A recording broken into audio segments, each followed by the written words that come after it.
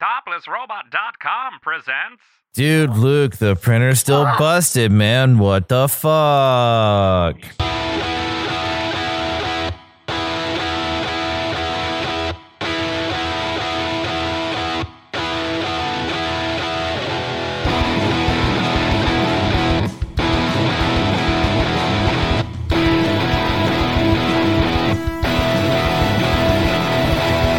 How's it going, everybody? Welcome to episode 115 of the Topless Robot Podcast. My name is Ryan.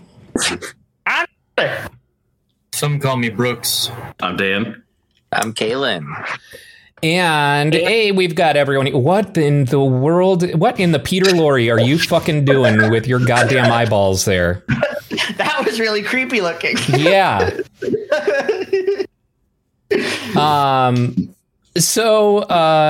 We unfortunately have to start this episode on a solemn note, though we've already laughed at your fucking Peter Lorre ass eyes. And the original actor who played Darth Vader has passed today.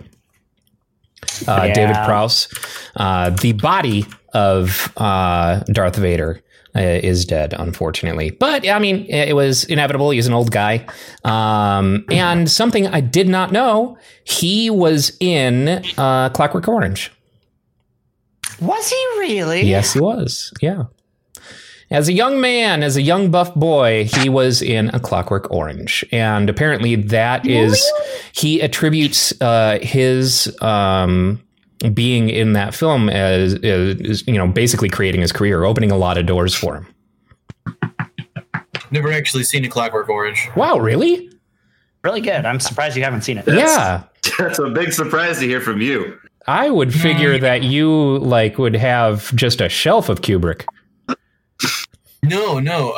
I like The Shining, even though I like the book. But as far as Kubrick goes, there's not a whole lot that I'm down to watch all the time. You know, it is. You know, I'm not gonna fucking. It's Friday night, time to get fucking blazed and watch Barry Lyndon. Definitely not. Definitely, yeah. There's definitely a Kubrick mood, and it's not often because his films tend to be a little draining. I feel the same way. Yeah, nothing left to take from me, so I can watch Kubrick films whenever I please. You have no power here, Stanley. So rest in peace, Darth Vader. Sad to see him go. He left a legendary mark, and his story on its own is legendary in learning that he was not the voice of Darth Vader at the screening of Star Wars. And the way he kind of got fucked out of credit and everything, too. This is a little sad.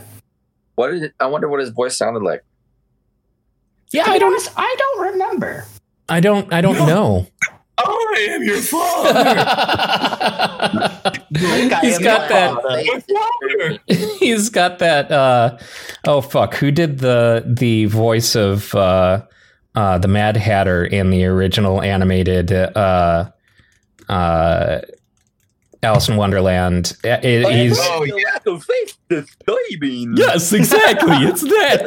It's that voice, don't you know? It's the voice that's like this, and he's always kind of crazy, and he's very well known for having this voice. And I cannot for the life of me remember the name of him, but I was going for the Miami Connection. Edwin, that's right. The Miami Connection. Yeah. Yes. So yeah, prolific career, prolific roles, and left his mark for sure. Also, I wanted to start out by giving a little shout out to Metabucks. The team over at Metabucks gave us a little shout out or reached out to us, and I like what they're making. There's some cool stuff. They do skits, video game skits, machinima-esque kind of things, and also role play Let's Plays in GTA 5 and Red Dead and stuff like that, and it's pretty funny. So check them out. It's METABUCKS. So now that we got that out of the way, have you guys seen the news about Kadabra? I did. This was weird. Who? Kadabra from Pokemon. I didn't even realize that Nintendo has been not allowed to use Kadabra since 2000. Oh yeah, I knew about that. Only in the card game. Kadabra does still show up in the video games. Oh, does it? Yeah. So they can't do printed cards, but so because Uri Geller, a litigious piece of shit, fucking mentalist, and I should probably be careful with my words in saying he's a litigious piece of shit. But yeah, I had heard this guy's name before. I recognize his name, but I had no idea who he was or what he did. So I did a little reading today. You were in for a treat, I'm sure. Oh my lord, this man. There's an entire section on his Wikipedia on litigation and copyright claims. Geller has litigated or threatened legal action against some of his critics with mixed success. These included libel allegations against James Randi and illusionist Gerard Majax. So, I mean, that's not surprising. James Randi probably debunked him a number of times.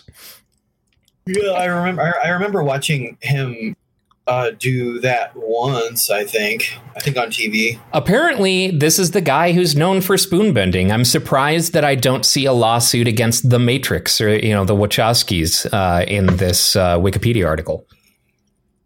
It's a weird nation in Avatar, the Spoon Nation. He's a spoon bender. That was my oatmeal. The totally real power of bending things with my mind, but I can only do it to spoons. A very strong psychic connection to spoon, or maybe even sometimes spork. It's very strange, but I ask for money and belief, please.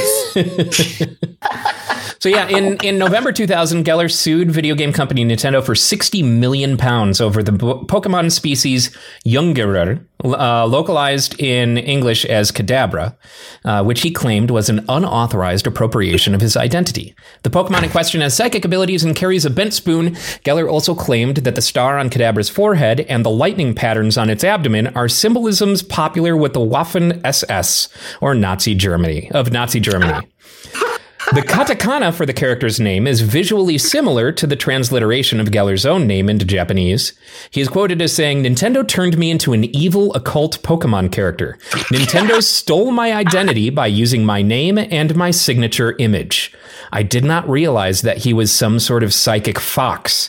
Pokemon anime director and storyboard artist Masamitsu Hidaka confirmed in an interview that Kadabra would not be used on a Pokemon trading card until an agreement was reached on the case.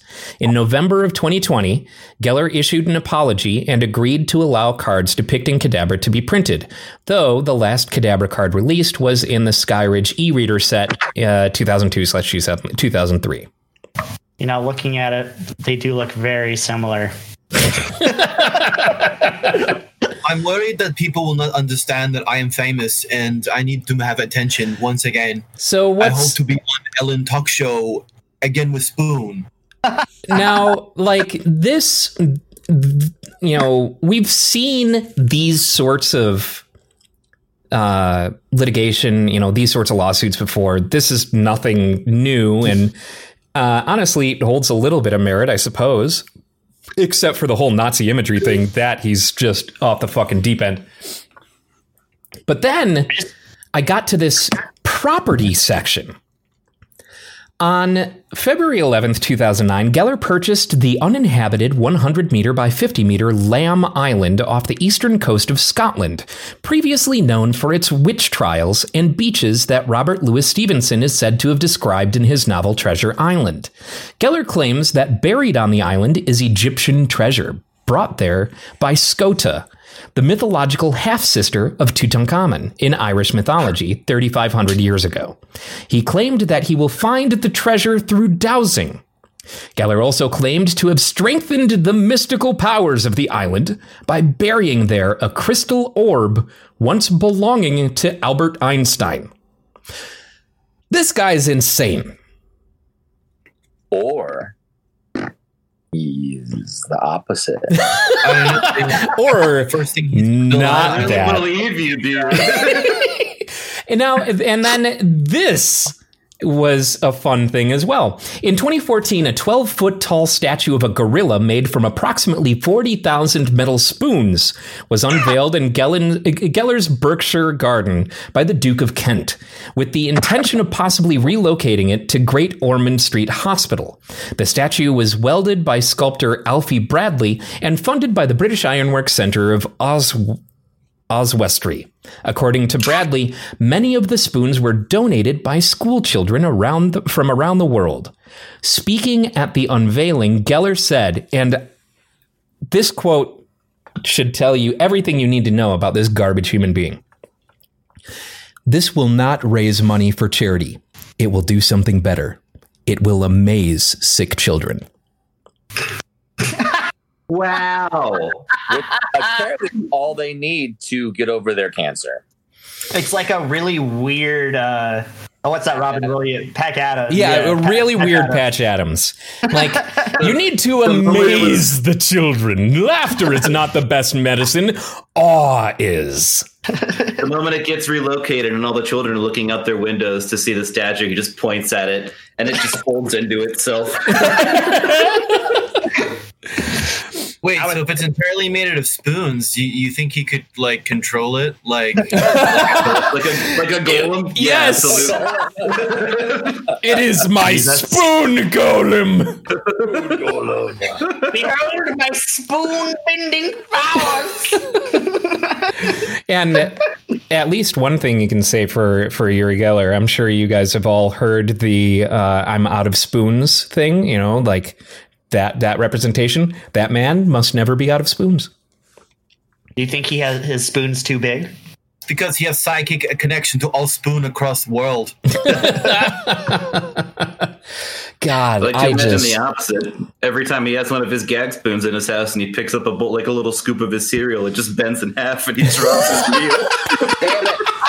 I do not take cereal or soup.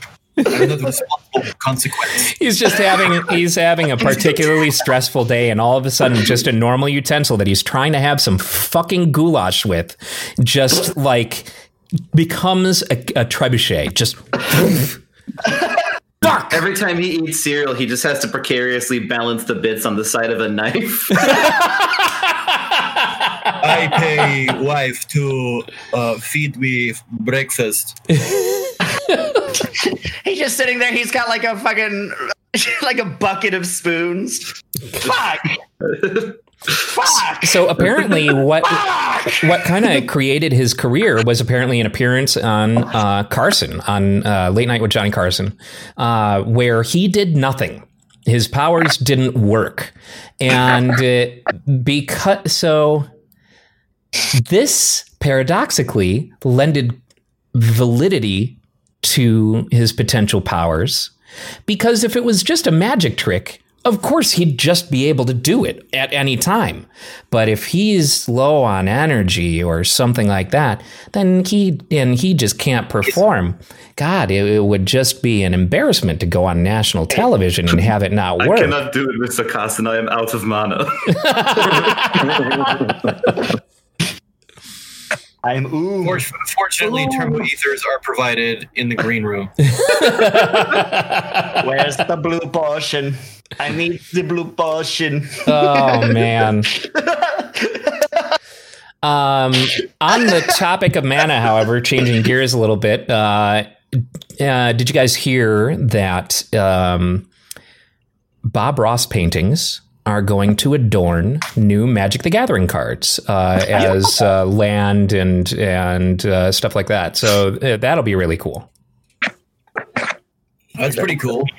They're just going to be filled with. I see they're trying to cash in on that Thomas Kincaid collectible market with Magic the Gathering. Oh no. We're going to see old ladies with Magic the Gathering cards, shadow box, and put on the wall. I just love my precious moments, Magic the Gathering cards. My hubbles. This is one of my favorite pieces. And the house doesn't become a home until you've framed a magic card. I keep these in my car for good luck. Home is where the magic is. This is another one that's close to my heart, Yugen the Spirit Dragon. Live, land, love. We've turned our weekly bridge night into Magic the Gathering night. Oh my God! Can you imagine? Anymore? Can you imagine, like, once we get into like our 70s and 80s and shit like that, like it's not going to be bridge clubs; it's going to be Pokemon clubs. Or oh yeah, fucking daily Dungeons and Dragons. Yeah, right. I would be, that actually makes me stoked for retirement homes. There's going to be a whole bunch of fucking nerds. Right. Then you can pull the ultimate bit, and when you have a character die, you can just die at the same time. If you play an MMO in a nursing home, it's called Prunescape. Also, we play in RuneScape when I'm old. How come you never want to come to Grandma's LAN party anymore? I like the prospect that has just been built in my head of themed assisted living homes. So, like, it would be, like, say you were really big into World of Warcraft, then you could go to like a World of Warcraft themed nursing home. All of the nurses have like exclamation points above their head.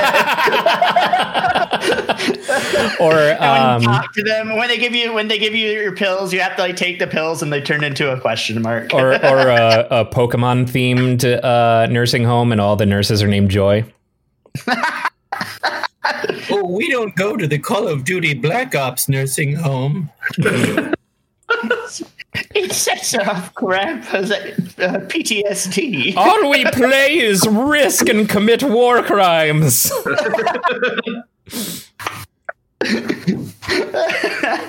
I told you about Undertale lately. When you ring my doorbell, it plays Megalovania, a classic oldie. My grandson stopped taking my calls when I wanted him to join my raid.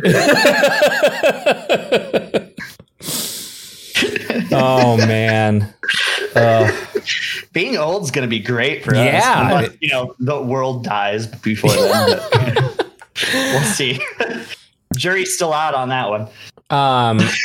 So we are now pretty much a week away from my 38th birthday. Ooh, and wow. I have subconsciously, like, it's not even like intentionally dwelling on aging or anything like that.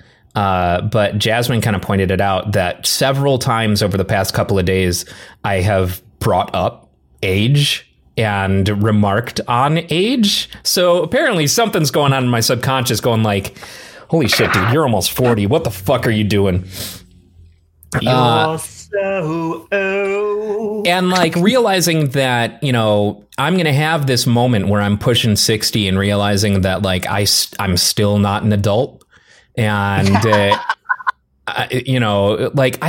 I'm never going to have kids. And I can't see myself growing out of my nerd hobbies or anything like that. They've been with me my entire life. I'm not going to like magically stop liking Ninja Turtles, right? Like I'm not going to magically not want to play video games one day. I feel like I don't, and maybe it's just a matter of the age of the industry, but I feel like I don't know or of a lot of 16, 70-year-old gamers, or, you know, like I can't think of those people who didn't have kids, lived to their 60s and 70s, and stayed on their hobbies like music and video games and shit like that. Like, you don't hear those stories. So yeah, it's because they all died happy. I mean, at least in the case of musicians, there's a shitload of old musicians out there, dude. No, that's true. Really only like, I mean, no, you're right. I was going to say only people who find success really seem to do it to an old age. But like, you know, at the Rhythm Room, we get all sorts of old blues players who have always, you know, played the blues, even though they've always done it in a local band. So that there are people who do it, but I've done some go ahead. Really part-time thing. Yeah. I've done some open mics where at like different bars where all of the people are 30 years older than me. I was gonna say, the one open mic night I went to watch Tyler's band, he was the only person. His band had the only people that weren't gray. You know. Yeah. Where was this? It was at Focal? Right? Yeah, it was. Yeah. Okay, yeah, it was Focal, and yeah, everyone was old. Every single open mic that I have performed at, the majority of people that have performed on stage besides me were over 50. Wow. Yeah, and I mean, I guess I'm less concerned with the music aspect of it, because yeah, there are plenty of examples of people who continue to play well into their 60s. I mean, my Graham is a great example of that. She, you know, as far as I know, still plays hammer dulcimer and, you know, like stuff like that. And she's 80 something at this point. But, you know, just more I don't know. It's as much as I am definitely an adult, I don't feel like an adult. And I don't know how that's going to evolve going into, you know, like my 60s and 70s and stuff like that. Like other people so one thing that kind of threw me for a loop, or made me think about this kind of stuff is last night, Jasmine and I went on a little Brendan Fraser trip. And we watched With Honors, and we watched School Ties. So With Honors was 1994. School Ties was 1992. And the French teacher in School Ties is the dude who, like, he's a character actor who you would recognize if you saw him. In an episode of House, he was a super sick guy who took a bunch of people hostage in order to get diagnosed by House. And the guy looked old, like, you know, receding hairline, just looked like an old guy. Like, he looked less gray than he did in that episode of House, because this was 1992, but he just looked old. And I was like, I bet he's younger in this movie than I am. Or I think I said that he would be around the same age. And Jasmine looked it up, and sure enough, he was 35 in that movie. And he just leveled up to Max pretty early in life. Yeah, right? Like, I don't know. I don't know if it's like a weird perspective thing or what. It just feels weird.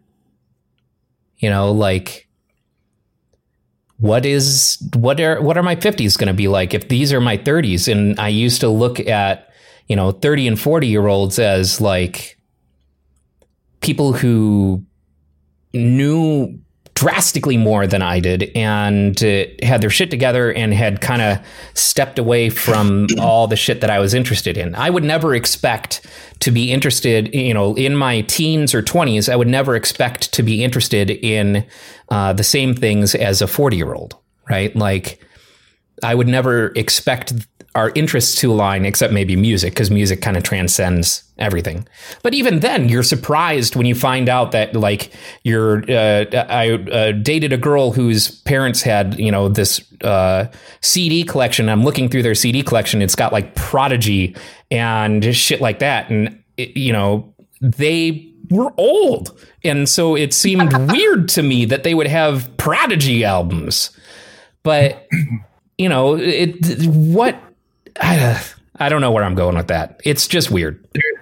There isn't a template for us to be like old people, because it seemed like for a while there was, my dad got married and had kids and bought a house and blah, blah, blah. But like, we were given the option to not accept that as the end game, and most of us took it. So I'm with you on there. I'm 31 and I have no idea what the fuck I'm doing.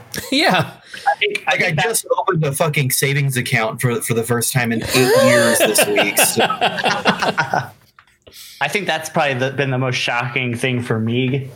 Getting into adulthood is just realizing that literally no one knows what the fuck they're doing, and they're just working. They're just doing their best they can. Anyone that pretends like they know what they're doing is full of shit. So, or they are following a cult-like screed that is giving them instructions on how to live their life, and they're so certain of that of those instructions that everyone else needs to follow them as well. They're amazed that not everyone is following the same rule book. What could you possibly be alluding to, Ryan? I'm sorry. Did that come off anti-religion? It was absolutely intended to be anti-religion. 100%. I am anti-religion. Is it weird that there's five dudes in their 30s all talking, and none of us have children? I mean, I'm not 30. Yeah. I'm almost there. Yeah. Still statistically, three dudes in their 30s and 2 dudes in their late 20s. Or not even. Yeah, late 20s. Because Dan, you're what, 26? Yeah. 27. 27, okay. Like the Marlboros. I've got 6 months left of my 20s. I feel like I should get a do-over, though, for my 30th year. Because I had to spend most of it inside. It's true. Honestly, I feel like this year, just in general, should just be a redo. We all stay the exact same age.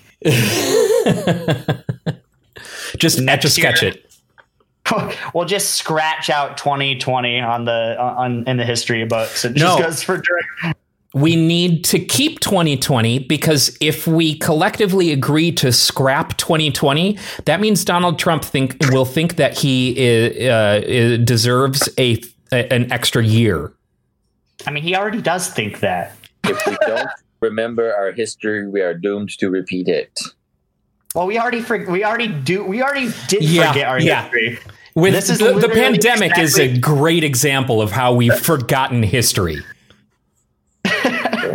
Fucking 1918. It's so funny looking back at that and just being like, wow. Oh, the anti-mask coalition? Yeah. We literally did the same thing. The only difference is the access to penicillin. Literally almost exactly a decade or a century earlier. Yep. Oh, yeah.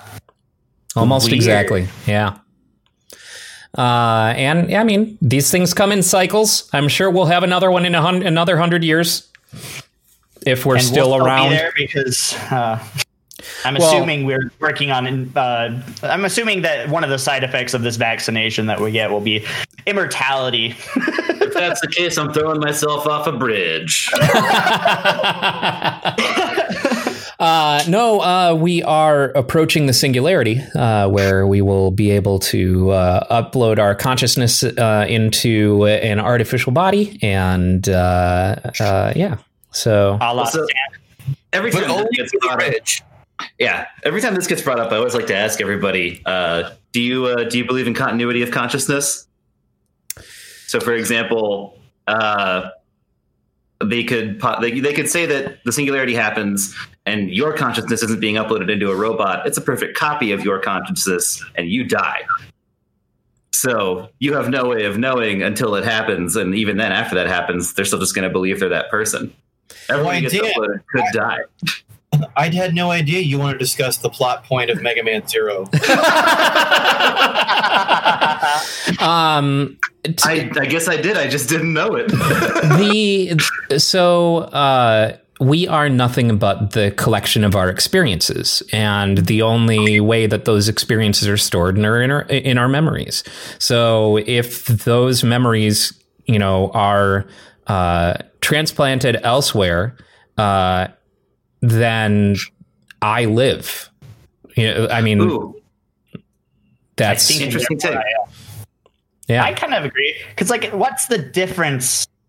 If you copy two files, does it matter which one came first? If let's say there's two the same versions of you standing next to each other, you're one and the other one isn't you, and they shoot you, then you're still alive by that logic. You're just saying, well, oh, okay.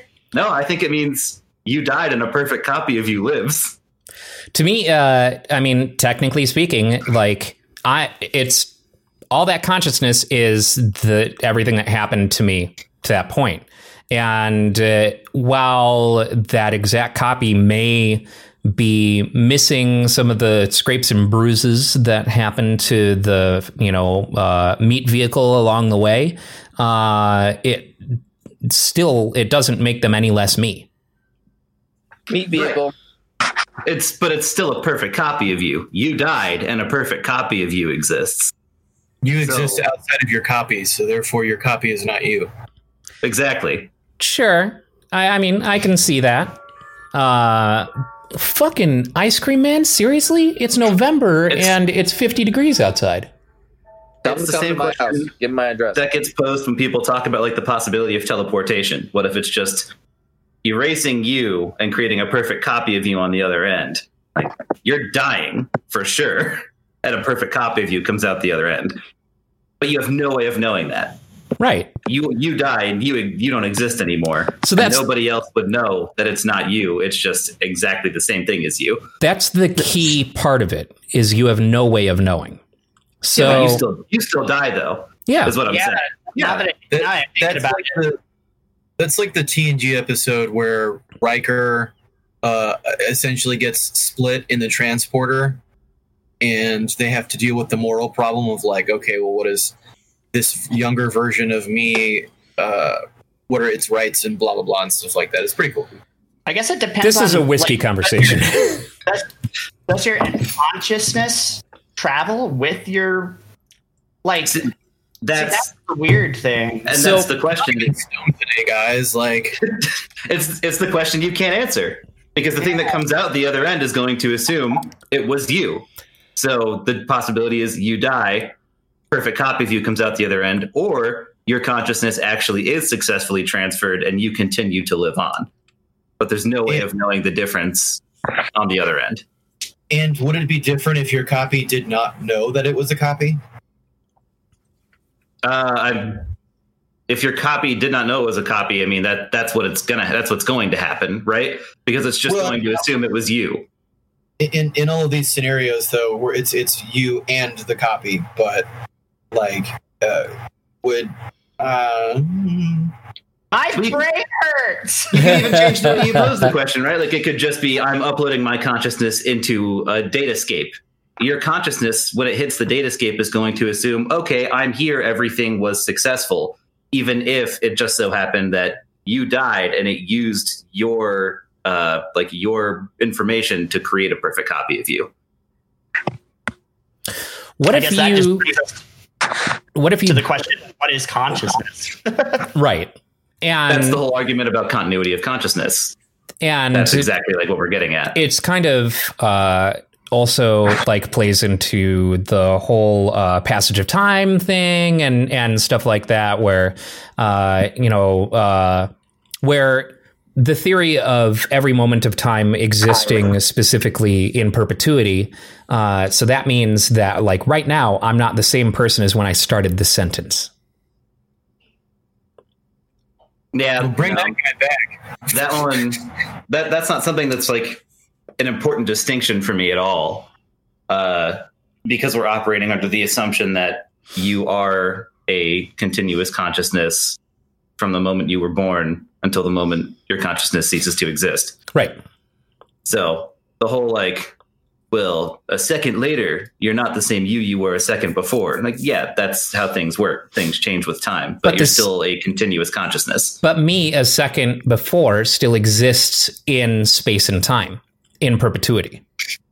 Right, but is that an important distinction for the continuity of consciousness argument, though? Like, I don't know what you're trying to change in the conversation with that. So, I mean, maybe I don't either.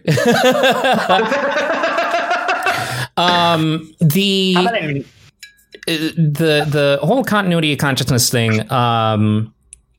you say your consciousess is there and continuous from the moment that you were born until the moment your consciousness ends. But if your consciousness is moved or copied to something else, then your consciousness has not ended. Right. But that's the argument that comes into play when you talk about that exact moment. If we assume it's successful and they actually do carry your consciousness into a machine, then yes, your continuity of consciousness has been kept intact. But if you die and they're just creating a perfect copy of it, then you have died and it's just a copy of you going through the state escape. I see what you're saying. Doing everything that you would and believing it's you, but it isn't you. Because you wouldn't at what point would the copy become its own person, though? Well, I mean, you would just have to go on assuming that it is, because there's no way of knowing. Like, you would die, and that's the only difference. There's no way of knowing that if you had continued to exist alongside this copy, that your decisions in life would have been the same. So there's no way to compare the continual existence of the two. Right. And so it's not like you would say, like, well, if we assume these things aren't the same person, we would have to treat them like a lesser being. But no, you have no way of knowing, because if it's a perfect copy of the time that you were erased, it's going to assume it was you, and that whole process was successful. What was that Schwarzenegger movie? Wasn't it called Eraser? Totally. I don't know. Oh, or was it a different one? Because I know the Sixth Day. That's what it is. I think. Because there is one called Eraser. He is in a movie called Eraser, but he's in a movie that is this kind of idea where there's a clone of him, and his consciousness has been, transferred to this clone or something like that. I can't remember. It's been fucking forever since I watched it. Okay. With Arnold Schwarzenegger being in all of these heady sci-fi movies. Yeah, right. Yes. I'm not complaining. I mean, I love it, but it's just kind of funny. The kind of actor he is being in like fucking Total Recall and all of these Philip K. Dick adaptations. Yeah. And now Iron Mask. Oh, Jesus. Oh, yeah. I forgot about that. I downloaded that today. I haven't watched it yet. I heard about it. I forgot. Yeah, I forgot about that. What is it? Iron Mask is Arnold Schwarzenegger and Jackie Chan. So it's going to be a laugh riot. Yeah, it's probably going to be the Rush Hour 3 of the 17th century. Is it a comedy? Yeah. Oh, cool. I mean, it's probably, it's like Shanghai Nights. Just replace Owen Wilson with Arnold Schwarzenegger. What? How do you watch it? What's it on? I think it's in like one of those early streaming sort of states on Vudu, because I am. I lack a lot of funds. I may have found other ways to obtain such a film. Gasp. How dare you? Yo ho yo. But the real question is it the same movie if it's a copy of a movie? Or does the original movie cease to exist in the other one? No, the real question is, does the you who persists only have a license to use your consciousness? Can God just even turn off? They don't actually own your consciousness. They just have a license to it. Is the you who persists forced to watch Rush Hour 3 in your stead so you don't have to? Man, if this is just a license, I can't wait for the cloud gaming version of Life. Play Life anywhere, even from the grave. Any Christians who are watching are probably saying, the cloud gaming version of Life is heaven. No. Heaven is not. Well, heaven is a place on earth, according to Linda Carlisle. Heaven's a DLC not everyone can afford. Like the one thing that kind of led to my not believing in all that anymore, one of the major things was the fact that in the Bible, when they talk about heaven, it's supposed to be this super dope place, right? But if one of the selling points is that God wipes away all of your tears, so all the bad memories you have in your life are essentially gone. So I would not be myself. Yeah. In heaven, I would just be a praise-giving Jesus robot, and that's not heaven. Yeah, that's kind of the thing is, and something, while I, say that I definitely have, some regrets from my history and things like that. I really like who I am right now. And if you change anything that happened in my life, I'm not that person. So, that's the good, that's the bad, that's everything. And if you remove those things, then what the fuck are you? I like a praise-giving robot. I like that. Yeah. Like, that's stupid. Who the fuck would want that? Removing all the bad things in your life, like, that may sound at surface level like a desirable thing. But oh yeah, 100%. I mean, even now, like if I was, presented with a secular version of that, I'd have to give it some thought, It's the kind of thing that's like tackled in Eternal Sunshine of the Spotless Mind, right? Like, which I've also never seen. Really? You need to see that. Michel Gondry is an incredible director, obviously. Will it make me sad? Yes.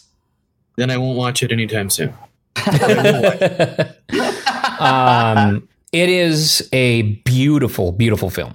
But it's the whole, are you familiar with the premise of it? Jim Carrey's girlfriend wants to get rid of memories of him because they broke up or something like that. The other way around, or no, both of them do it, I think, because it's like okay. But, it's the whole removing the memories of the other person in a relationship. And the idea is toyed with in Futurama as well, in the episode where Fry dies at Oktoberfest. Oh, yeah, I heard about that one. And Leela eats a Fry sausage. But it's that kind of, and I guess they don't really play too much with the "are you the same person" kind of thing. They just play with the "can you actually remove these, elements from your life? Can they actually remove these elements from your memory, and can that stick?" And in that practice, no. But like, I think that when you remove the bad or the whatever, like that's gonna. It's going right back to if you don't remember the past, you're doomed to repeat it. that's exactly what it is. Like, we are pattern matching monkeys. That's all we are. If you remove the negative patterns from our brains, then we're going to make different decisions and we're not the same person anymore. Excuse me, I'm a real human person. How dare you? I am God's gift to Earth. Tyler, how do you know that you're the original Tyler? Yeah, how do you know you're not a perfect copy of Tyler?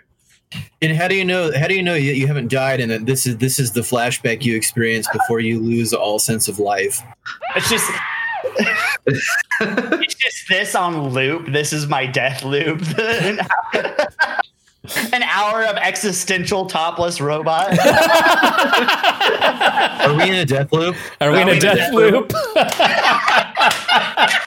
Are we in a death loop? No, actually, that game doesn't come out until next year. Oh. Nice. Death loop. You gotta get existential sometimes, guys. It's just a requirement, totally. You know?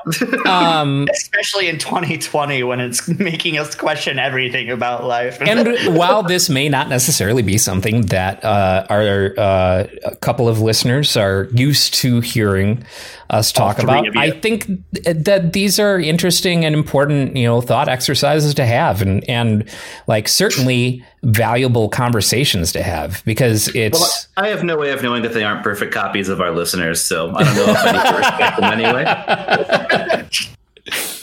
Do they exist if we stop thinking about them? Recording on Spotify, it's a perfect copy of the live stream. So is it actually us talking?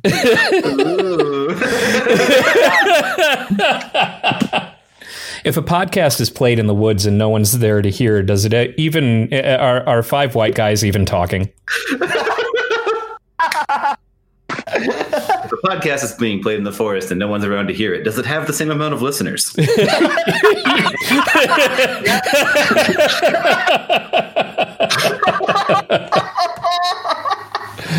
Oh, man.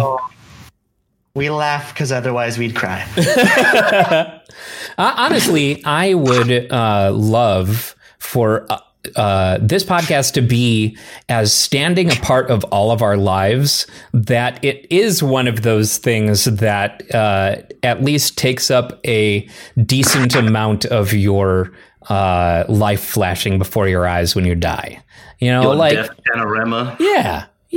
Be like, hey, remember those several years? Several plus years that we talked about gaming and with some of our best friends and yeah. It just hit me, and I know it's kind of stupid, but yeah, we're gonna have like years of updates of talking about our lives on the internet for as long as YouTube exists. Well, so think about this. This is episode 115. Each of our episodes is at least an hour. And I think the longest that we've gone is probably hour 45. So we've got probably a couple hundred hours of us talking on the internet out there. Crazy. And a lot of them are fart jokes.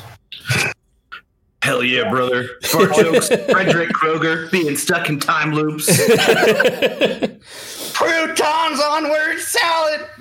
Medium. I wonder how many times I've said the word Mega Man. Oh, God. Oh, my God. A lot. Quite a few.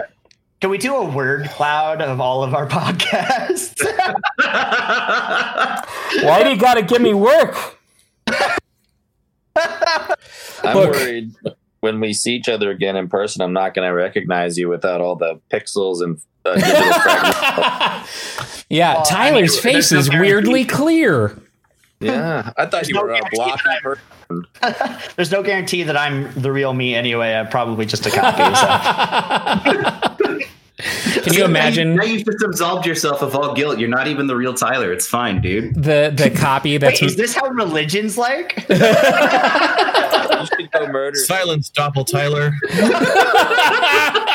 I have been born again. I can do anything I want.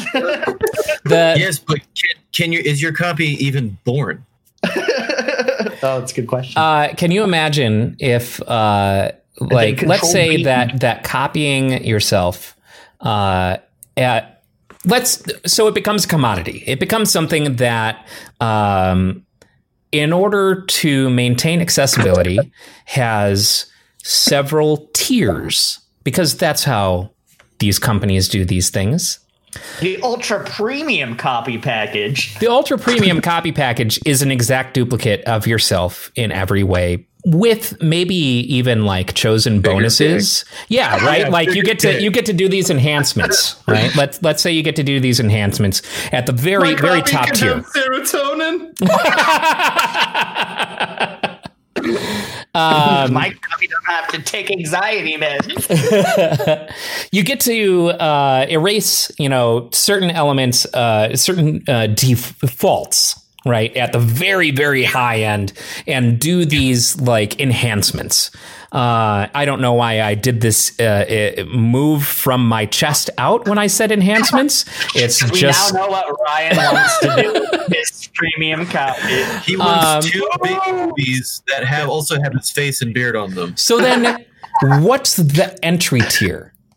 It's the free package. It's basically the bad doodle from SpongeBob. You just get a Futurama-esque head in the jar version of yourself.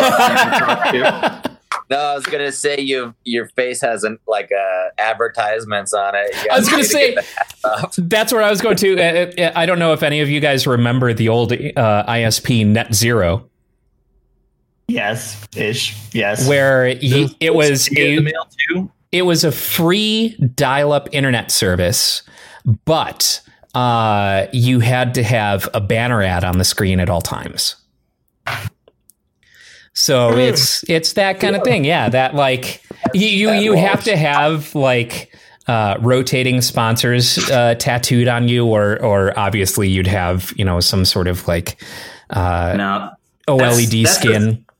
That's the second from the bottom. The bottom tier is where they do that, but also every 5 minutes, your copy just stops whatever it's doing, stands still, and starts speaking an advertisement. A yellow circle appears on your face. You can totally play the game by yourself, but like there's things that are extra. Like if you want to have sex to get a boner, it's like a DLC. You got to pay for it. A lot of this, now that I think about it, a lot of this is kind of tackled in the Amazon series Upload, where the dude dies and gets uploaded. His consciousness gets uploaded to this afterlife. And there are these people who have to pay like for their sessions or for session hours or whatever. And so, or they pay for their bandwidth basically. And so once they run out of bandwidth, they're just frozen until the next month. Oh, weird. Yeah. That would be really creepy to walk around in real life. Like you're like at the mall and there's just half the people are just like, but it's like, and it's really interesting. It's like, and you have to be real careful with how you spend your time because everything takes up bandwidth. So like reading a book or, like throwing a ball, that all takes bandwidth. So if you've got just a little bit of bandwidth left, you just start an activity and that's it. Man. So it's basically, what would life be like if Cox owned the world? Right. Christ. Or now, who the fuck is it? Spectrum, I think, is now implementing their data caps on their customers. Yeah. Fucking dumb. Like, think about these ISPs need to look out at the world right now, realize that 90% of the workforce is working from home. And instead of charging a premium, be like, look, we're just going to kill data caps. Cox actually did that for the first couple of months of this of the pandemic. But Ryan, you forget people see this as the perfect opportunity to make their companies richer. So that's what they're going to do. Yes, because Voice for good. Now they're going to monetize it. That's what all these assholes who bought all those PS5s. Capitalism. Yeah, we didn't touch on that.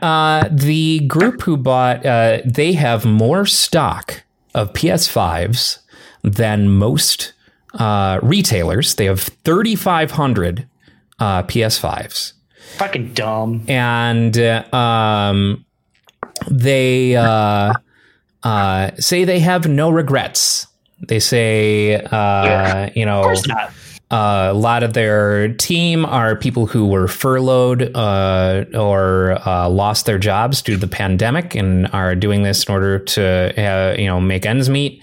And while their actions may mean that some kid doesn't have a PS5 under their tree, but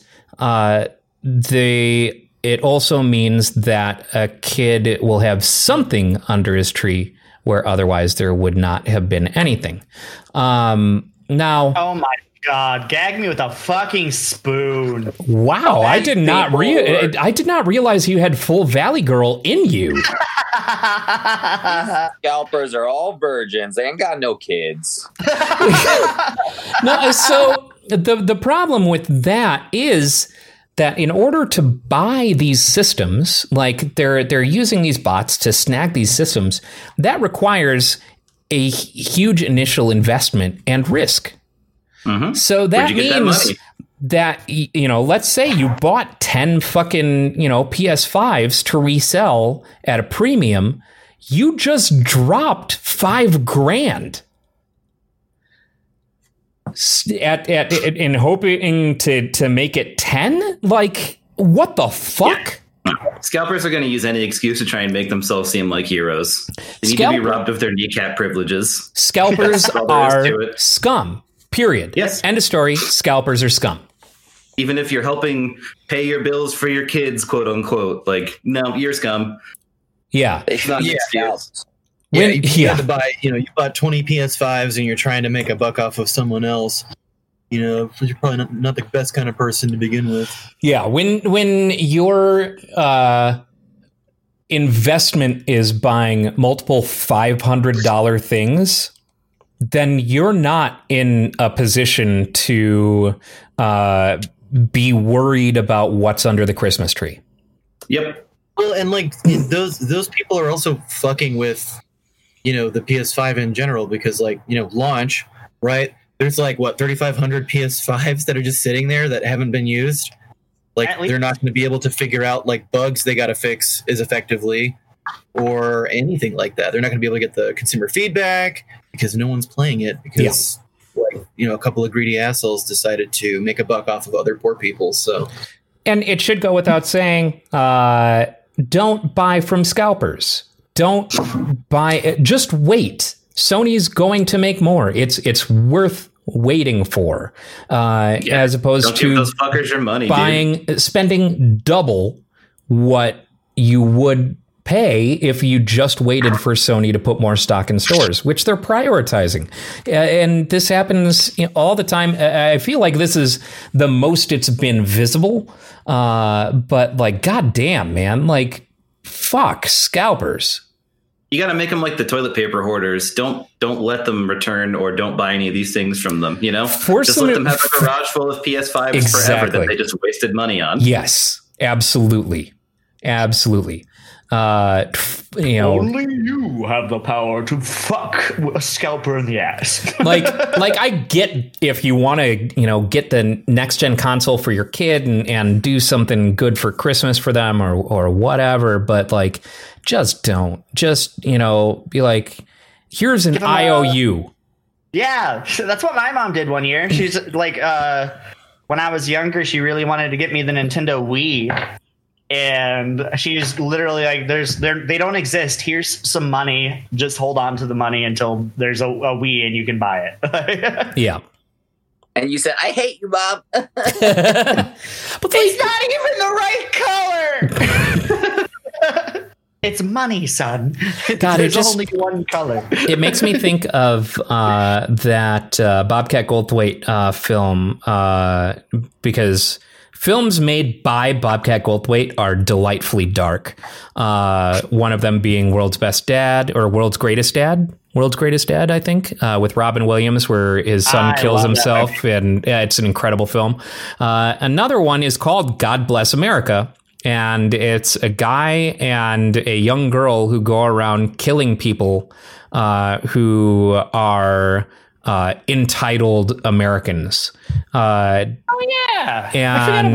one of those is some 16-year-old influencer or some shit, or some reality show star is 16 who gets some like $100,000 plus supercar and it's the wrong color and she throws a tantrum. I forgot about that movie. Yeah. Bobcat Goldthwait is a dark comedy genius. There is something great with this world that someone is named Bobcat Goldthwait. I know it's a fucking nickname, but I just love it. What's his birth name? Robert Goldthwait. It's actually short for Robert Francis. Cat. Robert Cat. Robert Cat. Hello there, Robert Cat. Robert Cat. If he were ever to be knighted, Sir Robert Cat. Start playing with the sword. Oh man, yeah, Bobcat Goldthwait's fucking great. I'm trying to. Entertainment. Smooth segue. Yeah. Nice. Speaking of entertainment, as we often do, that segue could be literally placed anywhere in any of our podcasts. Perfect segue. Thank you. I got the Hyrule Warriors, the new one. Oh, Age of Calamity. Yeah. I've been playing it a fuck ton. And it is great. I love it. I played the demo and I really enjoyed it. And apparently, Bandai is like, no one's ever bought this many Warriors games. Really? Yeah. I didn't see that. It makes sense. It is the deepest Warriors game that I've ever played. Like, I've played quite a few. Like, I'm like 15 hours in and I'm on like chapter 2. And also like as far as Dynasty Warrior style games go, like they're making the right choice by taking the formula but appealing to a wider audience instead of just people who care about Imperial China. Yeah, I would argue that people who care about Gundams. Yeah, I was going to say I would argue that probably it would have to be their second best seller aside from the Hyrule Warriors series is their Gundam series, because the Gundam series that they did in a Warriors style was great as well. I wonder how that Fire Emblem one sold. They did one for that too. Oh, I didn't know that. Forgot about that. I forgot they did that. That was actually fairly recent, wasn't it? One other property, didn't they recently? I wonder. I don't even know how to look this up. Warriors games. Fire Emblem Warrior game. Hey, that works. 2017 was when it came out. Yeah. I don't know how it sold though. Spin-offs: Dynasty Warriors Gundam, Warriors Orochi, Fist of the North Star. Fist of the North Star Warrior. One Piece Pirate Warriors. I think that's just the name of a... And they did Berserk. Oh, it is a Musa. There's a lot. Holy shit, there are a lot of Warriors Persona games. 5. Persona 5 Scramble, a crossover between the series and Atlas's 2016 role-playing game Persona 5. Jesus. Yeah, Bandai has their hands in a lot of licensed pies. Yeah, no kidding. But yeah, Hyrule. They're called money pies. Or no, it's not Bandai. It's Koei Tecmo. I was trying to remember. I was like, I know it's not Namco, but Bandai and Namco are the same thing. But Bandai sounds right. No, it's Koei Tecmo. But yeah, Age of Calamity is just brilliant. It's a lot of fun. It plays like. It's kind of cool that because they kind of dropped a Warriors game into Breath of the Wild's engine. So like you can cut down trees, like you're using the fucking Sheikah Slate. Yeah, the like magnesis and the ice and all that and the bombs. And every single character has a different way that manifests. So it's like Link will just throw a whole bunch of bombs. Zelda will make this giant bomb robot that you control, and you can just walk it over, and that then sounds explode awesome. it in the middle. Yeah, it's fucking sick. And I then, loved in the demo playing as Impa. Yeah, Impa's a blast. Impa's fucking sweet. And and I'm right now my favorite is actually Daruk, the oh my god, Goron. Goron, thank you. He'll basically just create pillars of magma that you could explode everywhere. Oh, nice. And then he'll make one of his techniques, he swings, and then he'll make a ramp that's made of magma, and then he rolls into a ball, spins up, it slams down on the ground, and then you can blow up the ramp, and it's fucking cool. But yeah, the story's pretty fun. They have the fully voiced cutscenes like Breath of the Wild did. It's, going through the background of what happened 100 years ago. If you played Breath of the Wild, obviously most of us have. But yeah, I fucking love it. It's great. It is a lot of fun, and definitely the best Musou Warriors game that I've ever played. It looks like a great game, and I enjoyed the demo. So it's something that I plan on getting at some point. Probably it's not high on my priority list though. It's something that I'll definitely get to. I ended up picking up Squadrons. Star Wars Squadrons on sale, which as of this recording, this live broadcast, it is 40% off already. On PlayStation or I bought it on PC because I wanted to play it in VR. And holy shit, I never want to fucking fly a goddamn TIE fighter. Flying X-Wings is so much better than flying TIE fighters, because in TIE fighters, your field of view, you've got periphery, but all your periphery shows is inside the cockpit. The actual view is just like a window in front of you.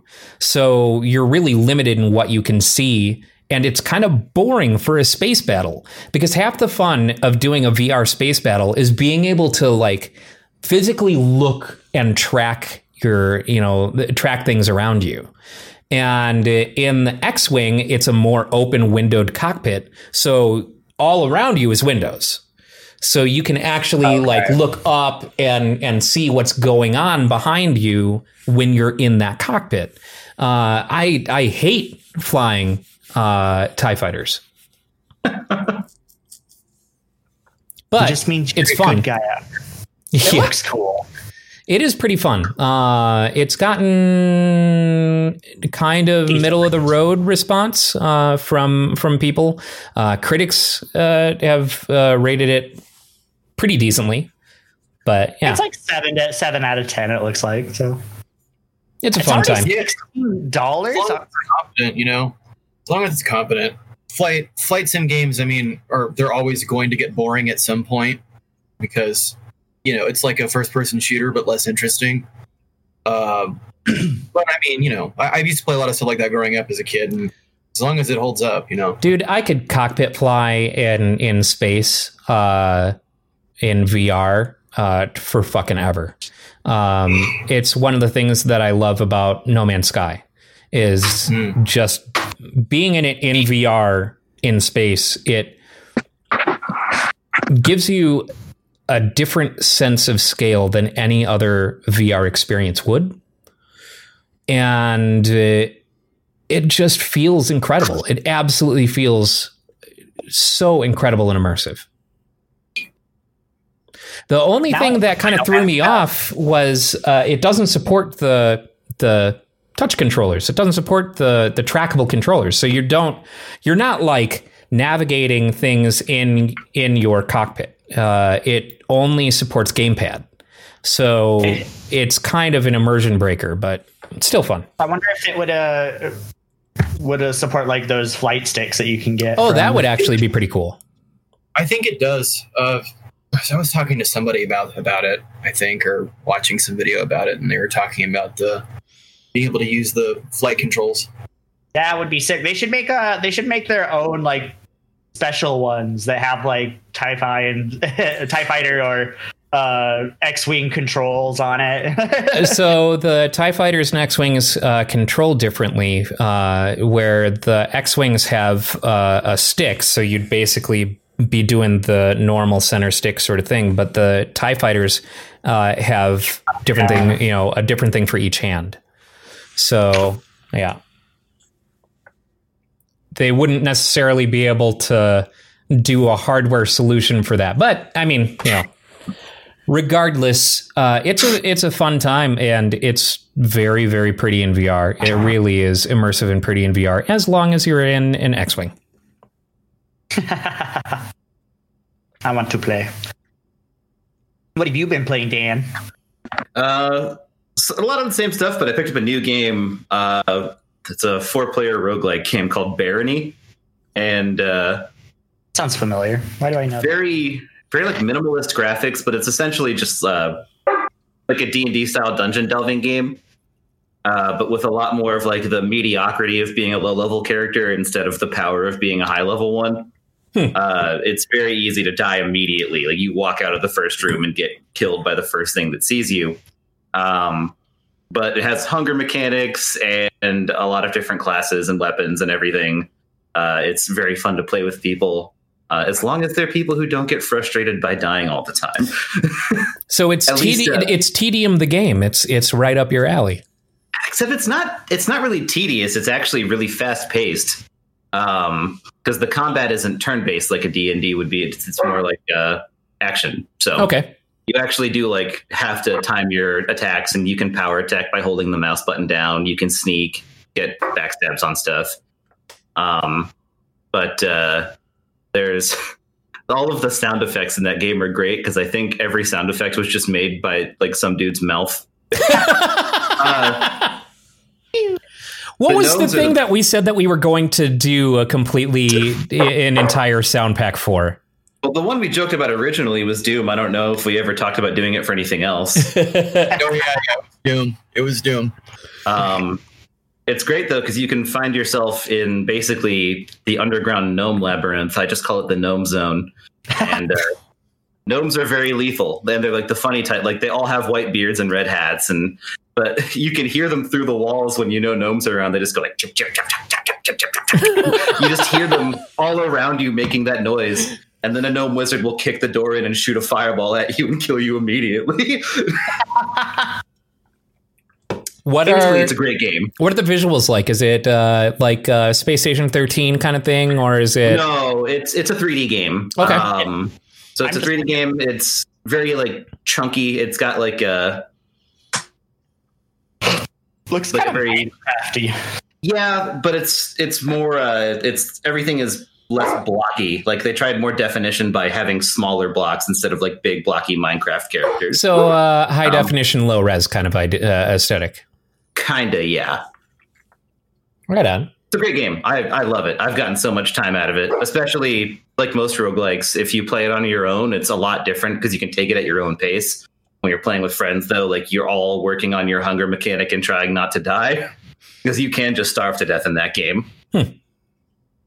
And if you take too long, the Minotaur comes out of the labyrinth and kills you in a single hit. Pretty fun. So Spelunky rules. Kind of, yeah. Absolutely. I've gotten to the last boss 2 times and died in a single hit every time I've gotten to him. I have no idea how you're supposed to beat him. You're going to have to have like a really, really lucky run. But hey, it's possible. Right on. Nice. How about you, Brooks? Well, I got RE3 yesterday and played a little bit of that. Played a little Tycho this week with Zeke. That was fun. And this is the time of the year that I'm most nostalgic for Mega Man Legends, so I fired that up today. It's the most Mega Man time of the year. Well, I'm playing Mega Man Legends 2 because those controls in the first one suck ass. 2 is so polished. They killed it. But I remember Mega Man on the Moon. I remember when I was a kid, like in my youth group church thing, we did an outing into Flagstaff for the lava tubes and stuff like that. and we stopped at the mall. So I popped into GameStop and I happened to find a copy, and I spent all of the spending money that I was given for food on Mega Man Legends 2. Nice. And so This is the only sustenance I require. I starved for Mega Man. What are you playing it on? I have it on my PS3. Oh, Yeah, I have it. I keep it in my room. So I just, yeah. I don't know where my disc copy of it is, unfortunately, but One of I still remember that battered jewel case coming home with me from Flagstaff. How about you, Kaylin? What have you been playing? I just finished Doom 2016, and so then I've been playing Elder Scrolls Online. It's super cheap right now on PlayStation. At least it was for the Black Friday sale. I think that's still going on. Yeah, To the 20th. it's the base game and all the DLC plus the new one for like $20. So, and you don't need like a member. What kept me from it for a long time was thinking that you need like a monthly membership, and you don't. Oh, sweet. So, yeah, just kind of been dicking around in that. I started playing that a few years ago, and it just never stuck. I don't know. MMOs don't stick. I keep bouncing back into, I'll bounce back into World of Warcraft every once in a while, or shit like that. But like MMOs just don't stick for me. I'm sure it'll be pretty temporary. Most likely because unless I'm playing with a group of friends, I'm playing alone. And playing MMOs without a gang is boring. Yeah. Mm-hmm. So The only MMO that I've ever really got into was Lord of the Rings Online. And because me and my buddy just played Lord of the Rings Online like nonstop forever. Nice. Beyond that, I did play a little of the Old Republic, which was a lot of fun. That one actually has a story, so it was actually fun to play by yourself. So my old landlord, before I moved here, worked on Dark Age of Camelot. oh shit, that's cool. Right. Yeah. Something I forgot. I beat Spider-Man Miles Morales this week. Got 100% in it, and just started the New Game Plus. Because there are specific things that are only unlocked in New Game Plus. So like there's one suit that you can only unlock in New Game Plus. There are 3 skills that are only available in New Game Plus, and each gadget has an upgrade point that's only New Game Plus. Like there's a ton of New Game Plus upgrades, and it's great. I mean, surprising no one, it's an outstanding game. It's gorgeous. And with it being so, the new thing that we're going to see a lot of in this new generation of gaming is being able to choose whether you're prioritizing fidelity or frame rate. And one of the, I just usually chose fidelity on console games, because usually with console games, I don't even think about frame rate. But when you're on fidelity in Spider-Man, it's locked at 30. It's locked at 30 frames per second. So when you switch to frame rate, jumping to 60, God, that's so super smooth, and it looks absolutely gorgeous on a nice big ass 77-inch, OLED at 60 frames. It's pretty. Unfortunately, my TV doesn't support 120. So I don't get to see on the Xbox Series X Ori and the Will o' the Wisps at 4K 120, which I imagine would be even more mind blowing. But the stark difference in gameplay between fidelity and frame rate on Miles Morales, once I flipped it, that was it. I was on frame rate the rest of the playthrough. I always go for frame rate, man. It's just one of those things. 30 frames, really pretty, is fine, but the smoothness just makes all the difference, It really does. So while it may be nice for it to look a little bit prettier and have some ray tracing and shit like that, Doctor, it's it like that. Those, God, Peter, Lori ass eyes. While it may be nice for it to look pretty while you're playing, it doesn't impact gameplay, and frame rate does. This is correct. I'm distracted. That is the right answer. I'm distracted by the dog. I did not listen to you. All right, Ryan, I heard you. Not even one word. Look, Spider-Man Miles Morales is fucking great. That's what you need to take away from that. It's a great story. It's wonderfully told, and it's fun as hell. Miles Morales and his fucking Venom shock, thing, and his uncle Predator is in it, or Prowler, sorry, is in it, and it's Predators, just great. Uncles do tend to be predators, so I can. I feel like every time we get to the end of the podcast and I really have to go to the bathroom, you keep talking about Spider-Man. So, my favorite outfit, there are a bunch of great suits, a bunch of really great suits. Probably actually one of the coolest things that you can do in Miles Morales is they have a suit for Spider-Verse with a suit mod and a visor mod that puts Biff Bam Pow comic book things when you're punching people. And then it also has a suit mod that lowers the frame rate of Spider-Man himself to match Spider-Verse. I've seen that. It looks fucking cool. It's fucking rad. But my favorite suit was the Spider-Man 2020 suit where he's got this Daft Punk helmet and like an LCD chest piece that, like, when you're damaged, it's flickering and shit like that, and it just looks rad. It looks super rad. I want it. It's great. I highly recommend. It's available for PS4. Yeah. I'm just gonna wait till I get a PS5. How many different ways can we make Brooks wait to pee? Oh, I got one. Are we gonna filibuster? We're going to filibuster. You know what happened to me, Ryan? What's Remember that? earlier in the year we talked about Neo 2 was supposed to come out on the PC in November? Yep. That never happened, and I don't think it's ever gonna. Ever? Like, they're not going to release it for PC at all? They have said nothing about it. Huh. Nothing. I recently started playing Neo 1 on PS4. So good. I want to play the second one so fucking bad, but I don't want to play my PS4. It says that it's on Steam. It's saying coming February 5th, 2021. Did they finally say something about it? Okay, good. Because I kept, like, all this month, I kept looking. Like, is Neo 2 coming to PC? Is Neo 2 coming to PC? No.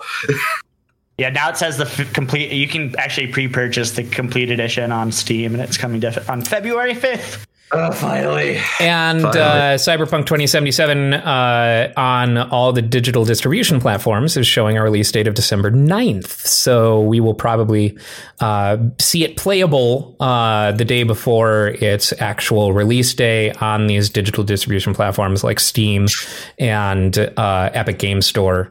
So looking forward to that. I think I'm probably going to buy it on PC first before, or actually, no, I take that back.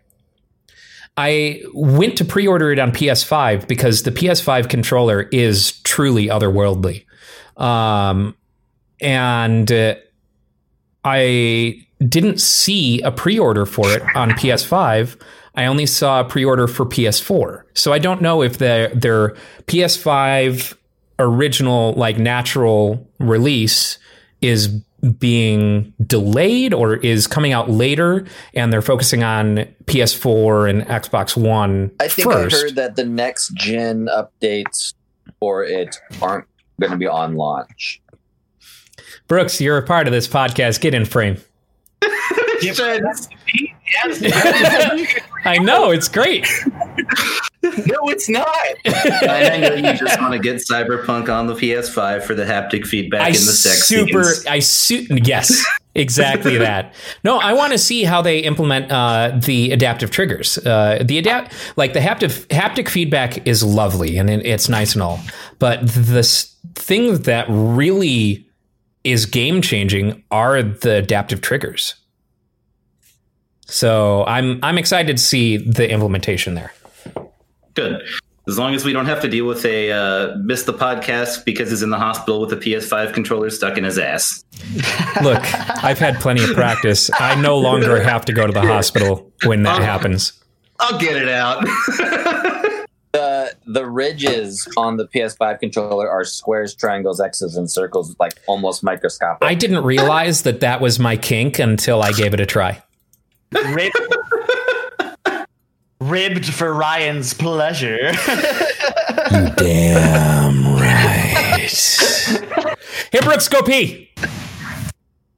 Oh no, I'm gonna hold it now. Fuck you. All right, that's the end of the episode. See you later, everybody.